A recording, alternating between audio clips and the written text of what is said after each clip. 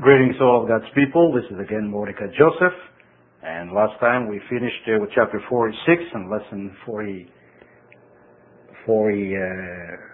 I believe. Yes, we're now in lesson 46. And so in lesson 46 now we are finished with basically chapter 46 of Isaiah. In chapter 47 we basically read about the other church, the false church. And God is speaking against the false church and all their lies. He's going back and forth, sort of balancing one with the other. And Israel, reading through all that, he understands that. And he speaks in chapter 47, verse 1, "Come down and sit in the dust, O virgin daughter of Babylon, sitting on the ground without a throne, O daughter of the Chaldeans." And he's going to bring destruction on this in verse 2. "Take the millstones and grind meal, remove your veil, take off the skirt, uncover the thigh, pass through the rivers, your nakedness shall be uncovered." And then you go into Revelation, you read the whole story. Yes, your shame will be seen. I will take vengeance, and I will not arbitrate with a man. In other words, God is going to reward the counterfeit church, the false church that claims to be the Israel of God, that claims to be Jews and they are not, that taught the whole world lies and deceptions, and infected even the very people of God. And among the very elect. There's some teachings there that God says, "Come out of Babylon. It's not of me." A lot of lies. And so God is going to expose all that. And then verse 4 he says, "As for our Redeemer, the Eternal of hosts, is his name, the Holy One of Israel." So he's contrasting that with the false church and the true church.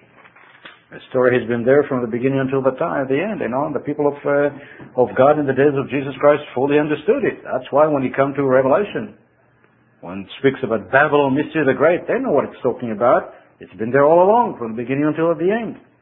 It wasn't something new. And the people that had the background knew all along what are the teachings of God, what is the true church of God, what is the law of God, what is the terminology God uses, what do they mean, those things. When God uses a word, it has a meaning for it. And when people lose that, they lose the meaning. And then they don't know the right from the wrong. Then it's very easy to deceive them and confuse them. And that's why it is that way. A lot of people are not really fully aware of what the Bible says from the beginning until the end. So it's easy for others to come and deceive them. So themselves are deceived, oftentimes, as sincere as they may be. In chapter 48, we read in verse 1, "Hear this, O house of Jacob, who are called by the name of Israel, and have come forth from the well springs of Judah." So speaking to his people, Judah, who are of the house of Jacob, who are called by the name Israel. People say to them, "Well, you're not Israel. You have no right to be called Israel." Israelites, who themselves are Israelites, kinsmen of the same, say, "You have no right to be called Israelite. We are the only Israel. You're not Israel." Well, ignorant people speak like that. God makes it very plain. "Hear, O house of Jacob, who are called by the name of Israel, and have come forth from the well springs of Judah." You want to call God a liar? Man is a liar. And anybody who uses this kind of a language, against the people of Judah, saying, well, they have no right to be called Israel, the land of Israel, or whatever, or they have no right to the national name of Israel. Well, let them confront God and tell him that, because God didn't know that. And so he said, "You have come forth from the well springs of Judah," that is the southern kingdom, that was also called the house of Israel, "who swear by the name of the Eternal." You see, at the time they were still swearing by the name of Jehovah. It wasn't a problem. The days of Isaiah, they didn't come up with this rabbinic prohibition. Don't even mention the name Jehovah. Use any other name but that name. Well, God made it very plain. In the days of Isaiah, they were still using the name Jehovah. And so he says, "You swear by the name of Jehovah, of the Eternal, and make mention of the God of Israel, but not in truth or in righteousness."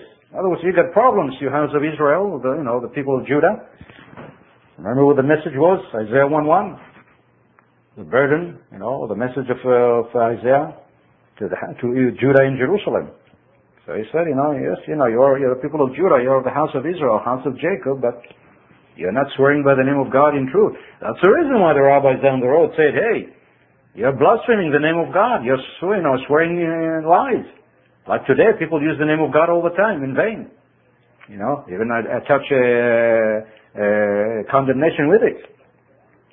And so they told them, the rabbis, from now on, don't use it anymore. Use another name. This way, you're not going to defile it, which is foolish.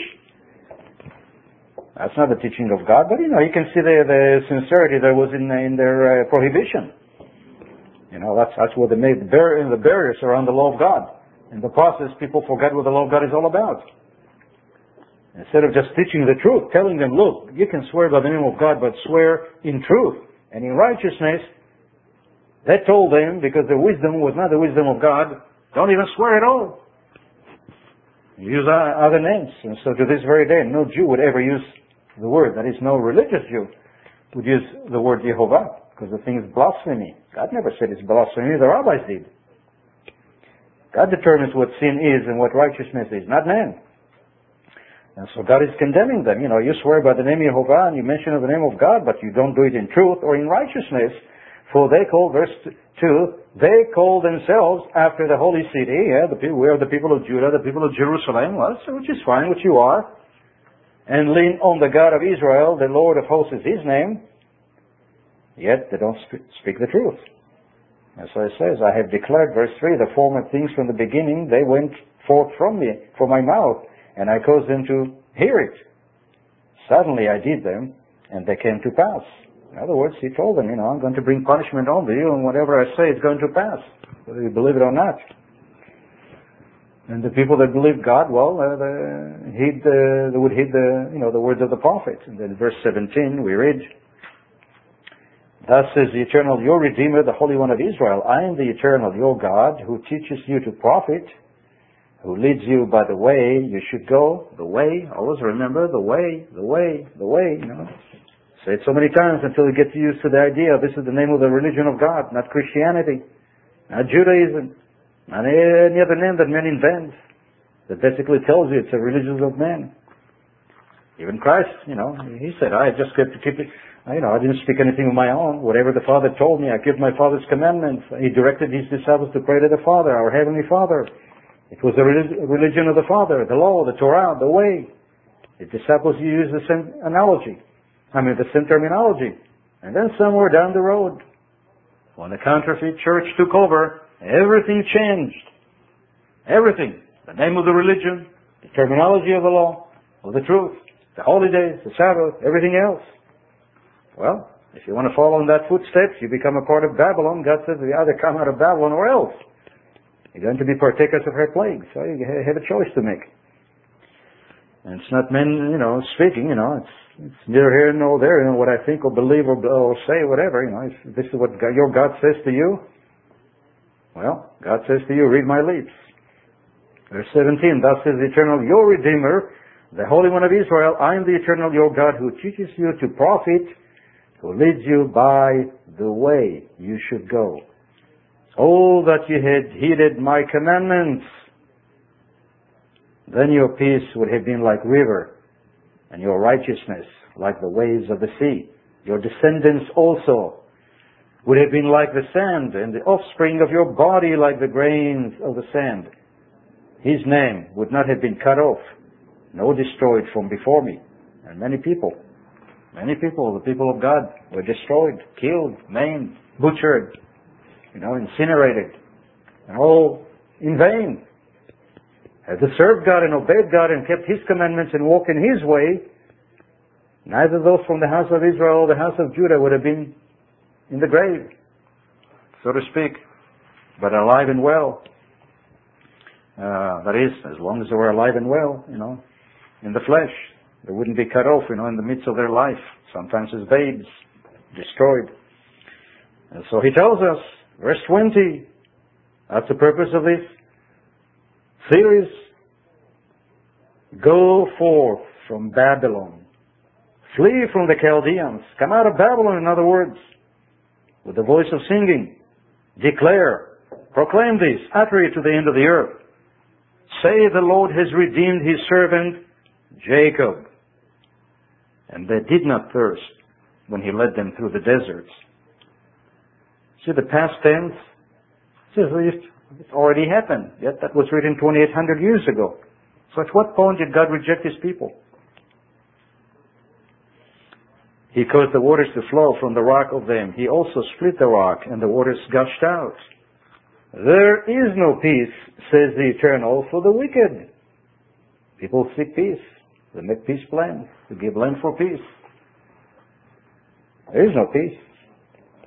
There is no peace in this land. People murder and kill and butcher and hate. People are in terrible sickness and affliction and all kinds of things. There is no peace to the wicked, because they have rejected the commandments of God and chosen their own. Got their own religion. Let's continue with chapter 49. Listen, O coastlands, to me, and take heed, you peoples from afar. The Lord has called me from the womb, from the matrix of my mother, that is, from the inward parts of my mother. He has made mention of my name, and He has made my mouth like a sharp sword. In the shadow of His hand He has hidden me, and made me a polished shaft. In His quiver He has hidden me. And He said to me, You are my servant, O Israel, in whom I will be glorified. Not in any other nation, not in any other church that calls itself a church, but in you, the body of witnesses. All of your problems, you're going to be renewed, and in you are going to be glorified. Verse 4, Then I said, I have labored in vain. Jacob is speaking, I have spent my strength for nothing and in vain. Yet surely my just reward is with the Eternal, and my work with my God. And now the Lord says, who formed me from the womb to be His servant. See? To bring Jacob back to Him, so that Israel is gathered to Him. So now He's switching roles. Now He's no longer speaking about Jacob himself as a nation, but the Redeemer of Jacob. You see the prophet, and you see the way God inspired it. And people have no eyes, they don't see it. They don't know where one begins, where one ends. So now the Lord is speaking, the Lord of Israel. And now the Lord says, who formed me from the womb to be His servant. So the Lord, Yehovah, says that another Yehovah formed me. He makes it very plain. There are two of us. To bring Jacob back to Him. See, He's not speaking about Jacob now, because Jacob doesn't bring Jacob. It's somebody else who's bringing Jacob back to Him, to the Lord, the one that sent me, who is also Yehovah. The God who is greater than I, as Christ said when He came on this earth in the flesh. So that Israel is gathered to Him, to the Father. So He can be His people, His church, church of God, receive His Spirit, be begotten, become converted, become the Israel of God. For I shall be glorious in the eyes of the Eternal, and my God shall be my strength. Indeed, He says, it is too small a thing that you should be my servant to raise up the tribes of Jacob. Did God ever reject them? Did the Father ever reject them? Even though they rejected His Son, at least temporarily until their eyes are opened. For Christ told them, you're not going to see me again until you're ready and willing. And you will say, blessed be he that comes in the name of the Lord.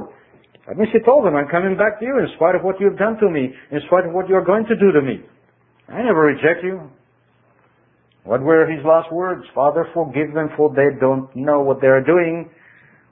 Well, the false church, for the next 2,000 years, called them Christ killers and killed them and murdered them and butchered them. That's not what Christ said. He said, Father, forgive them. They don't know what they're doing. Well, if they don't know what they're doing, what do you kill them for? That's the difference between the true church and the false church. The true church recognizes its own sins and iniquities and repents and turns away and comes back to God and becomes again the Israel of God. And so He says, verse 6, indeed He says, it is too small a thing that you should be my servant, or the Father is speaking now about the one that became His servant, Jesus Christ, the God of Israel, and to raise up the tribes of Jacob and to restore the preserved ones of Israel. Not all are going to be preserved, at least initially, and then they will be brought back from the graves and brought back to life, and they will be the people of God again. So he says, I will also give you as a light to the nations. Also. In other words, first, the emphasis is, that's what the Father is saying, the emphasis is first on the tribes of Jacob. They are my church, my people, my witnesses, and your witnesses. Speaking Jesus Christ. I want them preserved, restored, brought back to the land of Israel. You see? So my city can be among them, the city of Jerusalem. Not only this physical city that will be there at the coming of Christ, well, the Israelites will inhabit that city, the ones that will be called the workers of the city and teach all nations of the earth, but also the holy city, so it can be among them.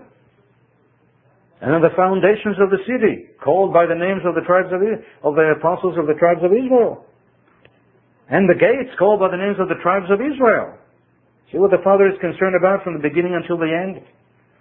So what do people say? People, God rejected His people. Neither God, neither the Father, nor the Son rejected His people. But after that He said, I also want you to be a light to the nations, beside my people Jacob. Also, you see, that's the second commission of Christ.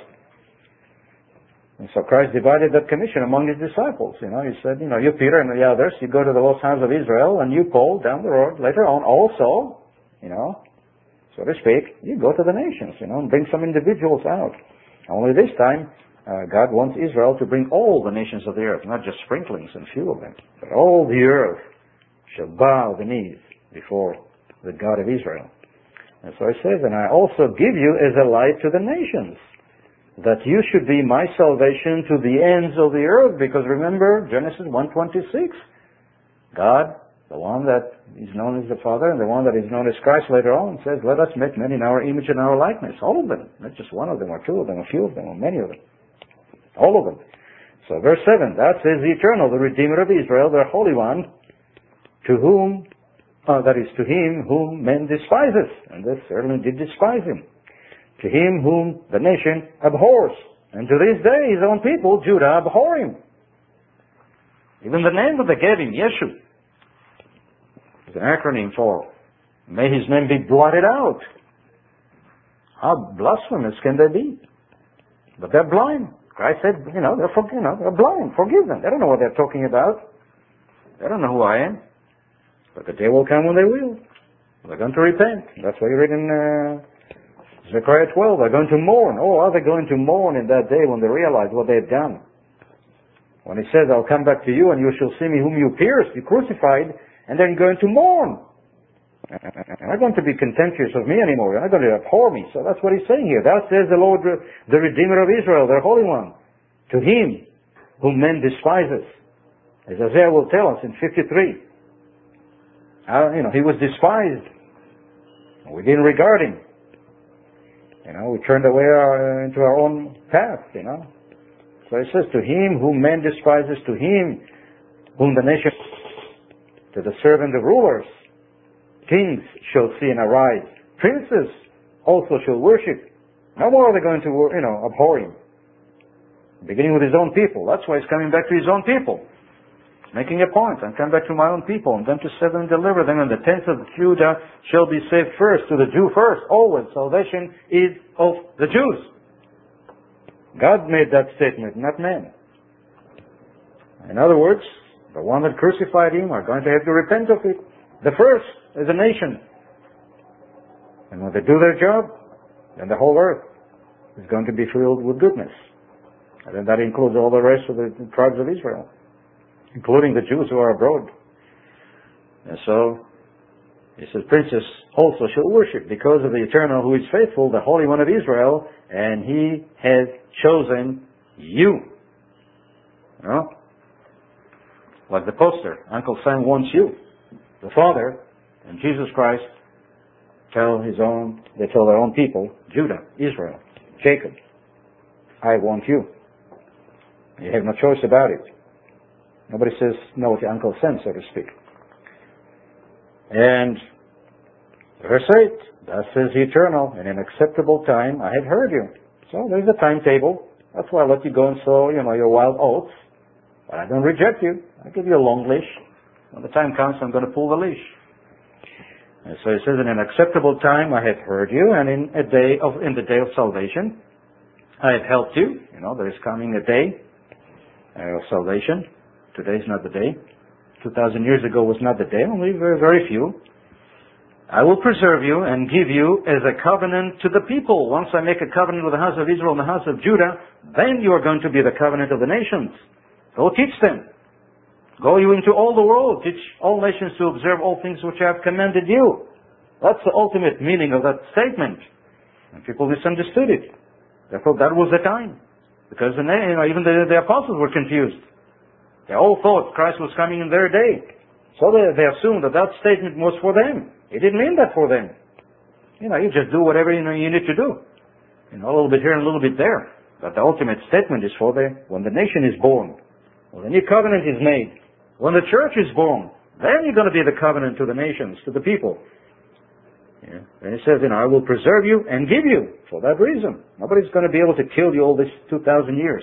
Because I'm going to preserve you and give you as a covenant to the people to restore the earth, to cause them to inherit the desolate heritage or heritages, that you may say to the prisoners, go forth. To those who are in darkness, show yourselves. So both the Savior of Israel is going to be the covenant to the nations, and both Israel also, his people, is going to be a covenant to the nations. That's a double speaking there, so to speak, double meaning. For both Jacob and the Redeemer of Jacob, interchangeable there. And they shall feed along the roads, and their pasture shall be on all desolate heights. They shall neither hunger, verse 10, nor thirst, neither heat nor sun shall strike them. For he who has mercy on them will lead them. Even by the springs of water he will guide them. I will make each of my mountains a road, and my highways shall be elevated. Surely this shall come from afar. Look, God says to his people, look, to Jerusalem, to the city. He's speaking to the city. It's symbolic, the nation. Look, those from the north and the west, and this from the land of Sinim. Sing, O heavens, be joyful, O earth, and break out in singing, O mountains, for the Eternal has comforted his people, and will have mercy on his afflicted. But on the other hand, he says, that's your attitude. 14, verse 14. But Zion said, the Lord has forsaken me, and my Lord has forgotten me. Well, God says, oh no, I didn't do that. You don't believe all the lies that people told you about it? I never did that. Verse 15, God replied, can a woman forget her nursing child and not have compassion on the son of her womb? Surely they may forget. Being human beings, sometimes they do. Yet I will not forget you. Verse 16, speaking to Jerusalem, to the city, symbolic of the nation, to his wife, to his church. See, I have inscribed. He said, look it in my hand. Look in my hands. Like he told Thomas. Thomas, you doubter, you unbeliever. Look at my hands. What do you see there? That's what he's telling his people. See, look, I have inscribed you on the palms of my hands. What are the marks that you see on my hands? You see? That's what I had to go through to deliver you. That's what he's talking about. See, I have inscribed you on the palms of my hands. Your walls are continually before me. Your sons shall make haste. Your destroyers and those who laid you waste shall go away from you. No more enemies. The false church will never afflict you anymore. And her armies. Verse 18, lift up your eyes. Look around and see. God is speaking to his church, to his people. Those who read it all this time always knew it. The disciples read it, they all knew it. So they preached it. So they went to the tribes of Israel and told them that. Paul never taught any other gospel. Liars were accusing him of doing it, and he said, they're the liars. They're preaching another gospel. Verse 18, lift up your eyes, look around and see, and this gather together and come to you. As I live, says the Eternal, you shall surely clothe yourselves with them all. All of Israel shall be saved. As Paul would say, you shall be clothed with them as an ornament and bind them on you as a bride does. The bride, who is the bride of God? for your waste in desolate places, verse 19, and the land of your destruction will even now be too small for the inhabitants, and those who swallowed you up will be far away. Most of them in the grave. That's how far. As life is far from death, that's how far they're going to be from you. Verse 20, the children you will have after you have lost the others will say again in your ears, the place is too small for me. Give me a place where I may dwell. In other words, you bring them back to the land, yes, from the river Euphrates to the river of Egypt, but it's still, we're increasing them. Many of us, not good enough. Not enough space. God already said, that's only the beginning. You're still going to spread forward, east, west, north, and south. And go back to your old lands, that you had before that. Now they've had enough time to recuperate and rest from all the evil that you did upon it. And that's in essence what's happening here. Verse 21, then you will say in your heart, who has begotten this for me, since I have lost my children and am desolate, a captive, and wandering to and fro? And who has brought this up? There I was left alone, but these, where were they? You see what God is doing here? He's sitting and thinking about the whole thing from the beginning until the end, and he's creating sort of a living conversation here. And he's recording it. And he wants his people to read it and to be comforted by it and to know it. In spite of all their iniquities and afflictions, God has not forgotten them. And as evil as they are, as corrupt as their sins are, so great is His grace when they repent, which they will, and come back to Him. That tells you an awful lot about the mind of the God that we serve, and the Savior and the Lord, who gave His life for His people, even though they hate Him, and hate His law, and hate His truth. Even those who call themselves by His name, Church of God, people of God. You tell them about the law of God, resentment comes in. That's the first thing that comes to their mind. I don't want to hear about it. Verse 22. Are we talking about old time, or are we talking about modern life, modern things to come yet? Supposedly New Testament reality. There's no such a thing as old and new. It's all one. These are phases. It's one story, one book, one God, one law, one people, one church, one doctrine, so to speak, one Lord. That's what the epistle is all about. One God, one doctrine, one Lord. This is what he's talking about, not what people thought he's talking about. Verse 22, thus says the Lord God, behold, I will lift my hand in an oath to the nations, and set up my standard for the people. And they shall bring your sons in their arms, and your daughters shall be carried on their shoulders. Kings shall be your foster fathers, and their queens your nursing mothers. They shall bow down to you with their faces to the earth, and lick the dust of your feet. Now they speak evil of you all this time. Speak evil of the Jews, and they will speak evil of the children of Israel when they find out who they are. They said, I'm going to make them come and lick the dust of your feet. Speaking to His church, symbolically, metaphorically. Israel, the church. He's going to bring back a remnant. And after that, those who are in the grave. And then you will know that I am the Eternal, because now obviously you don't. For they shall not be ashamed who wait for me. Shall the prey, verse 24, be taken from the mighty, or the captives, or the righteous be delivered? But that says the Eternal, even the captives of the mighty shall be taken away, and the prey of the terrible be delivered. For I will contend with him who contends with you, and I will save your children, and I will feed those who oppress you with their own flesh. That's what God tells the true church about the false church. Those who claim we are the Israel of God, the spiritual Jews, we are the church of God and you are not. I will feed those who oppress you with their own flesh, and they shall be drunk with their own blood as with sweet wine. All flesh shall know that I, the Eternal, am your Savior and your Redeemer, the Mighty One of Jacob. Can anybody argue with that? Or with the one who said it? Are these the words of men? This Old Testament stuff? Or is it the truth? As Christ said, I am the truth. That's what he's talking about also. So let's continue the story. It's not over yet.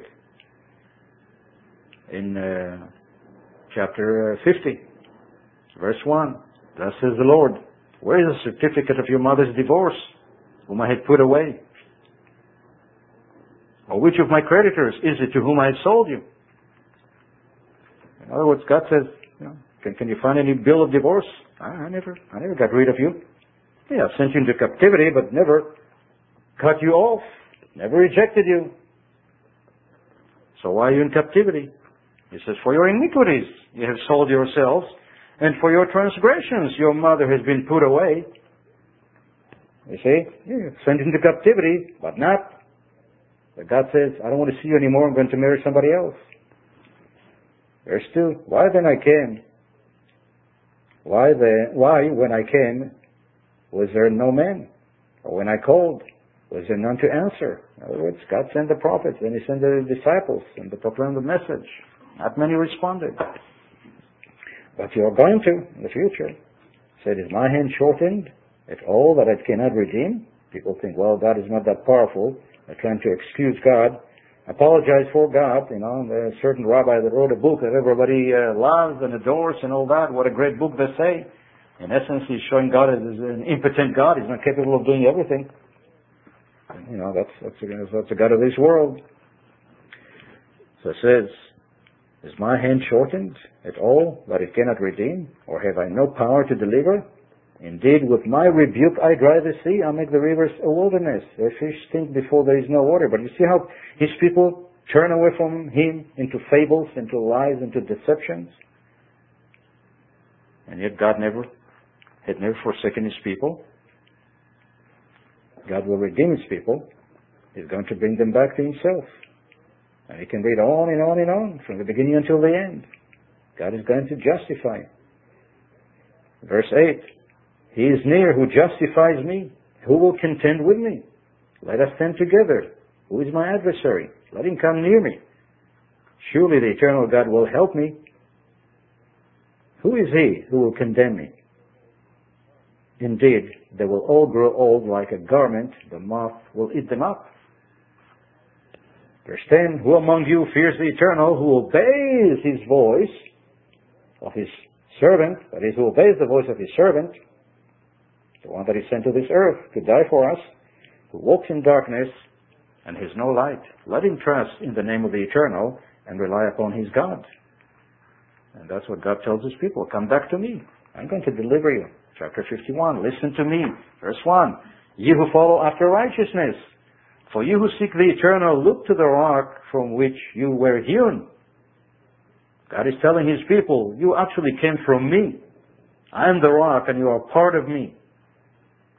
We are one. Because when marriage occurs, the two become one. That's what He's saying to them. You came from me. I'm yours. And to the hole of the pit from which you were dug. Look to Abraham your father and to Sarah who bore you. For I called him alone and blessed him and increased him. For the Eternal will comfort Zion. He will comfort all her waste places. God didn't make all these covenants with Abraham later on to disappoint you and say, I'm sorry, they're all gone. I got me somebody else instead. That's foolishness. God says He is going to make her wilderness like Eden and her desert like the garden of the Eternal. Joy and gladness will be found in it, thanksgiving and the voice of melody. Listen to me, my people, God is saying to His people, and give ear to me, O my nation. For law, Torah, will proceed from me. Not any other terminology or whatever invention you've come up with. I will make my justice rest as the light of the peoples. My righteousness is near.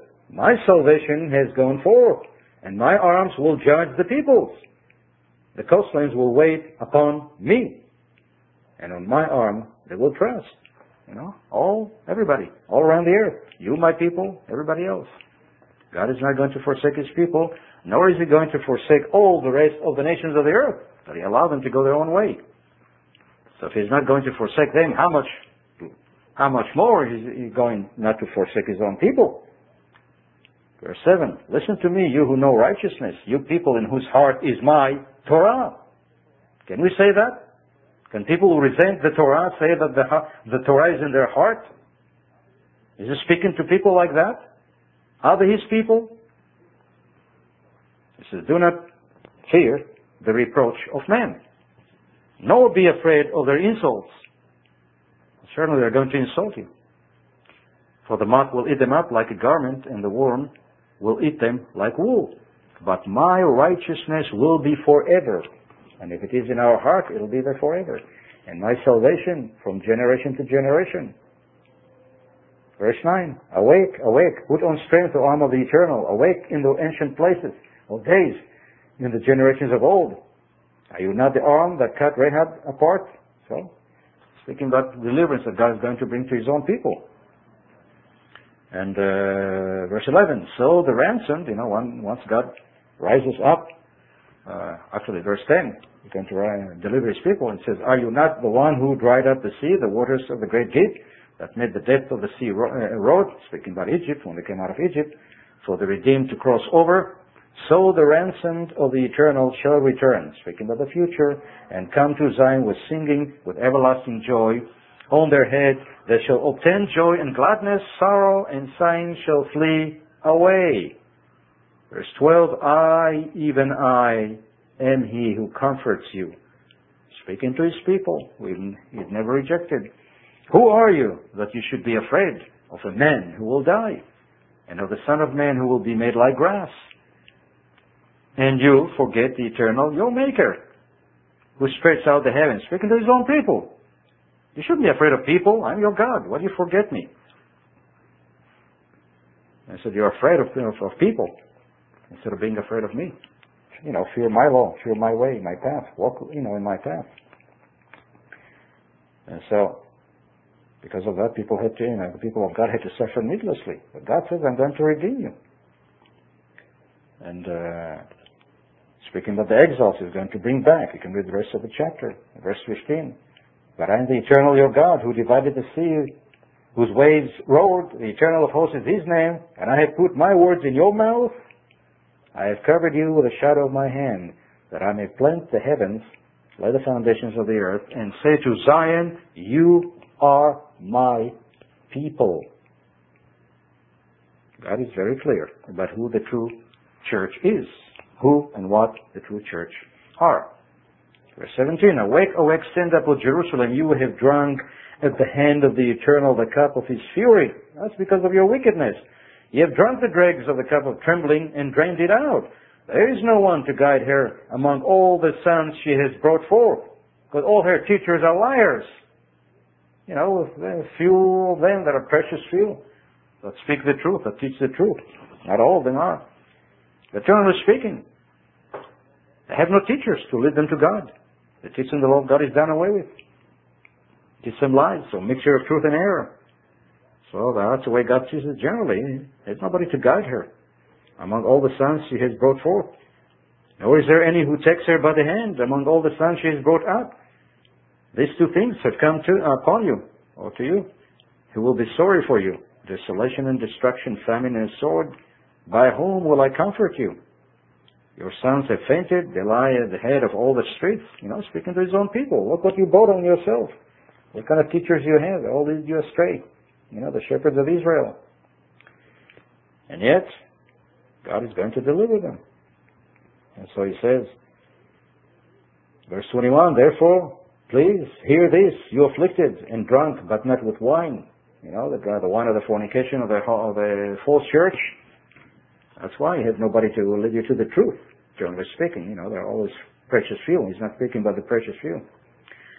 Thus says the Eternal, your Lord, that is, thus says your Lord, the Eternal, the Eternal, your God, who pleads the cause of his people. See, I have taken out of your hand the cup of trembling, the dregs of the cup of my fury, which is the trouble of Jacob.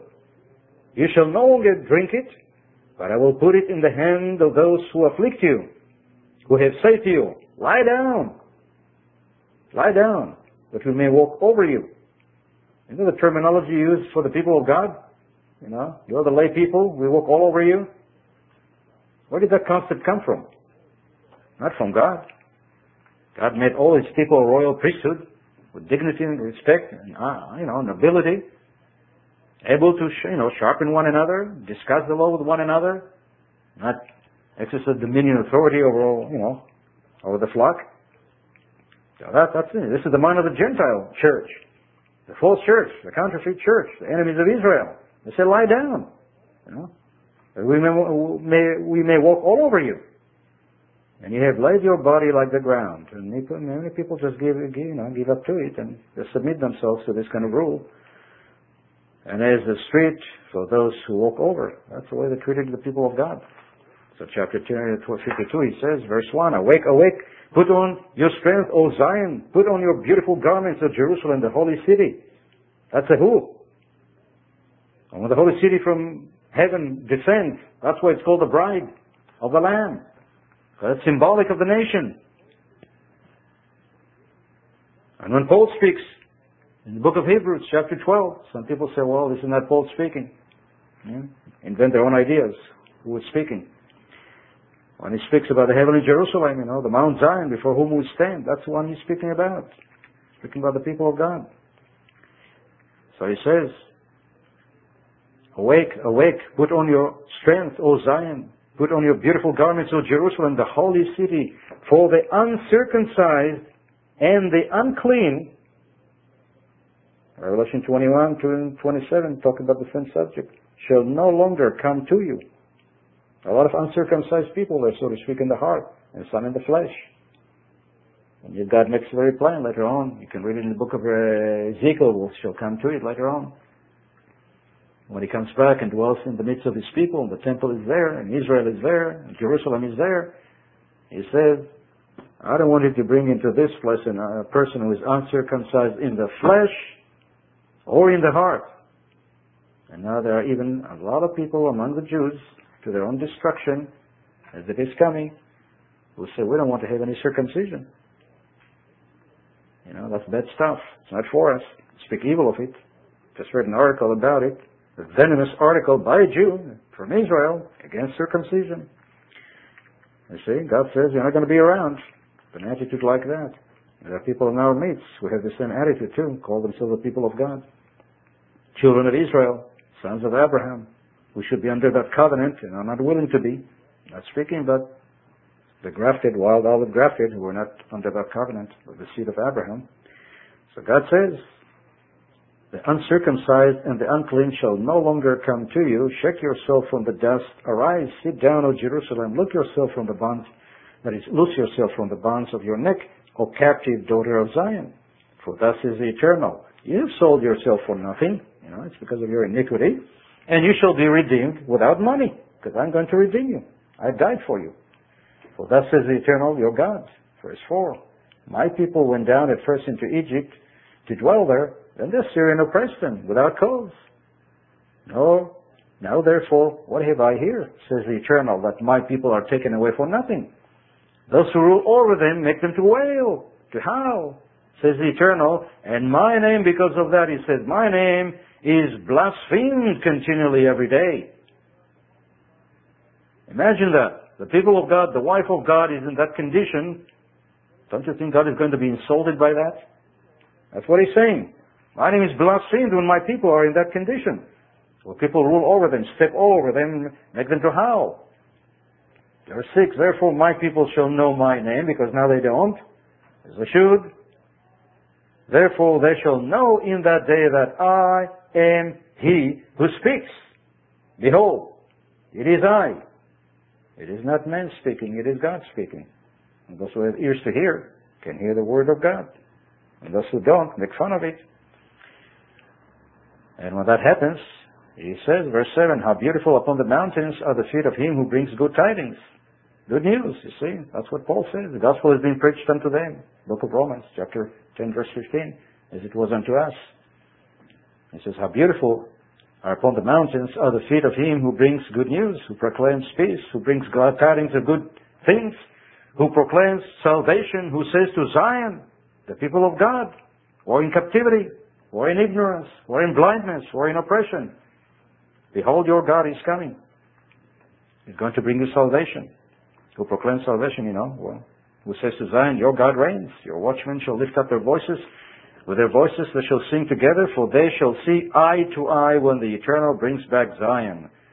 Break forth into joy, sing together, you waste places of Jerusalem. For the Eternal has comforted his people. He has redeemed Jerusalem. The Eternal has made bare his holy arm in the eyes of all the nations. And all the ends of the earth shall see the salvation of our God. And we're going to break at this time and say greetings again to all of God's people. Until next time, this is Mordecai Joseph. The preceding message was taken from the worldwide website at address www.biblestudy.org. This site is sponsored by Barnabas Ministries. Bible Study. You have questions, the Bible has answers.